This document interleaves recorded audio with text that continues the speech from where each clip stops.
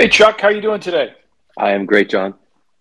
Chuck Taylor is the Executive Vice President, Financial Crimes Advisory here at AML RightSource, former BSA AML officer and an active participant with the Midsize Bank Coalition. And we thought it would make a lot of sense to have a quick response to a piece that appeared over the weekend in the New York Times that the AML community has been reacting to in various fora. And the article was why banks are suddenly closing down customer accounts. You know, the whole issue of de-risking financial access, financial inclusion.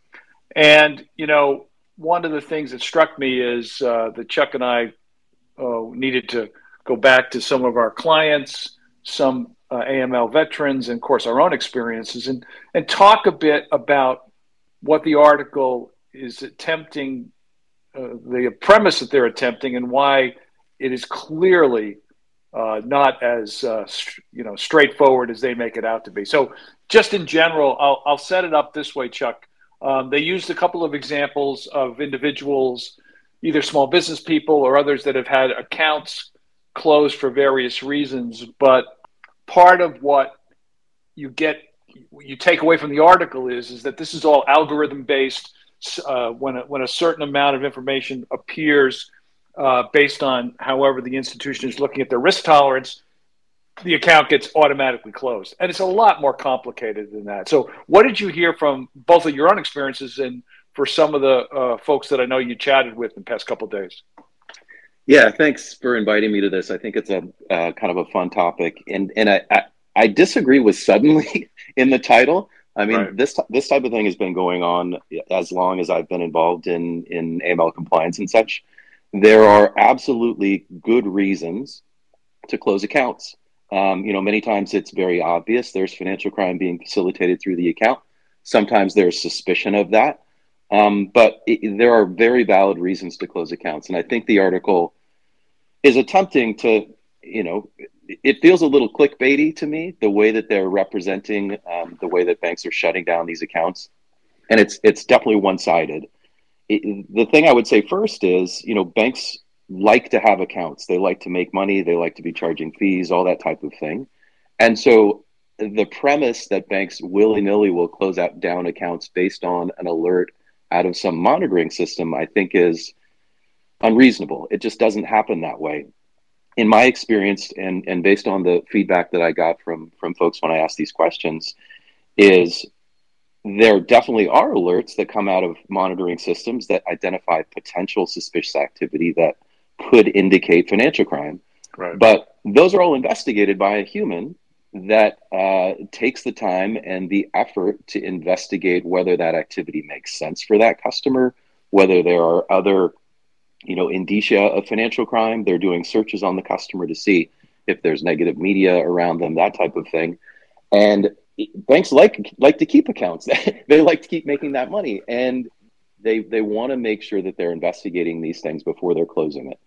And especially in the mid-size area, there are dedicated teams doing this and making sure that they're making decisions based on all the facts before they're closing out accounts. So a couple of things in the article that struck me as you say, clickbait. Totally agree. The writers are very pleased with themselves. They say banks are evicting what appears to be an increasing number of individuals, families, and small business owners, and then often they don't have the faintest idea why their banks are turned against them. Well, later in the story, they talk about an account that was closed because of attempted structuring that appeared from the information from CTRs and looking at the account, it was a bar, I believe. So, and the individual that was quoted in the article said, why would we file? We filled out. We've had our names on CTRs before, and so why would we try to come under the threshold? So they know why the bank said you're gone. So that's number one. Another person in the thing was actually convicted of a felony, even though he explained that he made that clear to the institution. Sort of transactional activity would lead any investigator to believe either it needs more follow-up or potentially let's exit the account. So I thought that was playing sort of fast and loose. And then the bottom line on notification, and frankly, I ran into this when we worked with our partners in the humanitarian world, who obviously are really struggling to have accounts kept open, especially when monies are designed to go help with medical supplies and utilities and that sort of thing in conflict zones. And they would say, "You've closed our accounts, but you don't tell us why." And we explained, the AML community, that a major part of the reason is if the institution has filed a suspicious activity report, we can't tip off a customer that that's potentially why. So we're not permitted to say anything else in a letter closing the account other than the account is closed or it doesn't fit our business model. So I thought that also was something that the reporters sort of skated over. Agreed. And it's been my experience that sometimes those letters are descriptive. Sometimes they will say, based on the activity flowing through the account, it doesn't meet the information that you provided us, something along those lines, right? There are instances, though, as you alluded to, where there's going to be a letter that just says, based on our right to close your account at any time, we're doing so.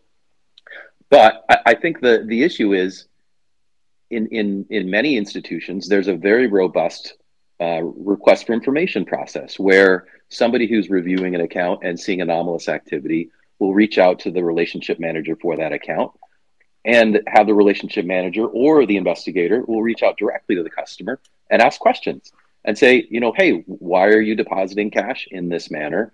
Taking the example of the bar that's represented in the article, in many instances, banks will reach out and say, hey, it appears that you are structuring your cash transactions. And they even provide a document that FinCEN puts out that says, this is what structuring is and please avoid it. And there's nothing in the regulations that say you can't help somebody stop structuring.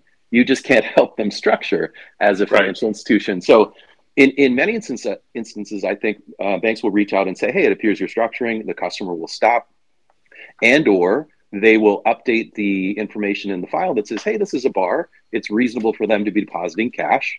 They're doing it on a regular basis, and we don't need to keep investigating this because it makes sense for the customer. So there are many ways to get around that type of thing, and banks sometimes file SARs and keep the account. So it's not always it's not always the end of an account relationship if a SAR is filed. Now, as we both know, some of our clients and some of our friends gave us their take on the story, and one that's sort of very straightforward and one that I know gets ignored, and that is that the article ignores the government's role. The government's, it's both the regulatory side of that and just the policy side, that the regulators will many times say, or examiners will say to compliance officers, why is this account still open? Well, it's high risk, but we think we can manage it. Is that really true? So they will never force you to close an account, but it does happen. It's implied quite a bit. That's part of it. And then the other part of it, frankly, is, and you alluded to this, sometimes it's not worth either the cost, the time, or the resources to maintain the relationship. That sounds cold, but think about it. You have hundreds of thousands of accounts. More than that if you're a large institution. You obviously want to maintain relationships where you can, but if you're getting regulatory scrutiny that you can't mitigate, or there's a disagreement in the way you're overseeing those accounts, sometimes you have no choice. You have to get out of the relationship because at the end of the day, like you say, institutions are in it to make revenue. That's what they're supposed to be doing. They're not a utility. So I think that's more than a tad unfair. It's incomplete, right? Agreed. And when I was a BSA officer and reviewing this type of situation and deciding either to file a SAR or not, or to close an account or not, the thought in my head many times was, do I want to defend this to a regulator? And so the easy way out many times is filing the SAR and closing the account because you don't want to have to defend that to a regulator. The harder decision is to either not file a SAR and then defend that, or file a SAR and keep the customer. So that's always in the back of the minds of the folks that are doing this. And it's absolutely right. The role of the government in this, I think, is absent from the article and needs to be talked about. When regulators come in, they ask for a list of the SARs you filed, the high-risk customers that you have, all that type of thing. And they do a sample and they review and they ask questions. And you get into that room defending things. And so it's really important that you understand your risk tolerance and accounts you're going to keep and all that type of thing. So it's great that you're highlighting that, because I think it should be highlighted in the article. And one of our clients mentioned the following, that the article doesn't include the counter of this, and that is when banks have actually missed red flags or failed to close an account, and they obviously get more than just criticized in the media, but regulatory criticism. You think about Epstein and Madoff and those sorts of things. So the institutions, they have to make these sometimes tough calls. Sometimes it may seem that it's an easy call to make, but a lot of times you're judged on what happened years from now, not in real time. So that's also part of it. So as you say, you can go to the mat and argue for a client. You got to argue, to the business line, maybe even to the board or what have you. And is it worth it is maybe the wrong phrase, but you have to make a risk-based decision. And what also, the other reason we wanted to do this quick hit, and I'll get you out of here on the last point, is at the end of the article, the reporters are asking for more examples. So they're going to continue to follow this.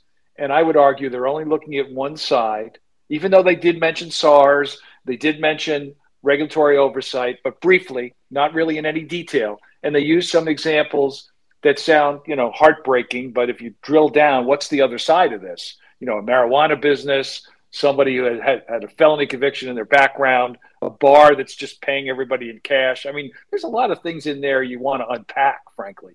But I think because of that, we have to stay on top of this and get our regulatory partners to weigh in. They've been hesitant to say that they're part of the problem.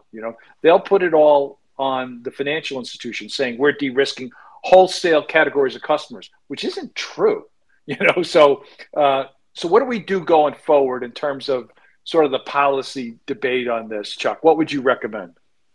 Yeah, anything they highlight going forward is going to be similar types of issues, right? Where it appears that there wasn't any investigation, or the customer had their account closed for unreasonable reasons. They're not going to come back and say, oh, here's some really good examples of accounts that were closed for great reasons. That just doesn't serve their purposes. So I think you hit it on the head. We just need to continue the conversation, work with our regulatory partners, keep getting information out there like this that is either counter or explains the process, and just make sure that the public understands it, so that there isn't this impression that the banks are closing accounts either wholesale based on certain types or just kind of willy-nilly. There's lots of investigation, lots of really smart people doing this type of thing and making sure that they're keeping accounts when they can and closing them when they should. So, Chuck, what this tells me is that we at RightSource in 2024 should do an extended discussion conversation on de-risking. We've done it before. We've done it, like I said, focusing on charities, humanitarian, but just something that talks about the practical strategies around risk decisioning. So I think that's something we definitely want to include. And I say to everybody else out there, any ideas about programming, please send them to us. We appreciate your time today. Chuck Taylor, EVP, Financial Crimes Advisory. Thanks so much for spending some time. I really appreciate it. Have a great rest of your week. Thanks, John. My pleasure.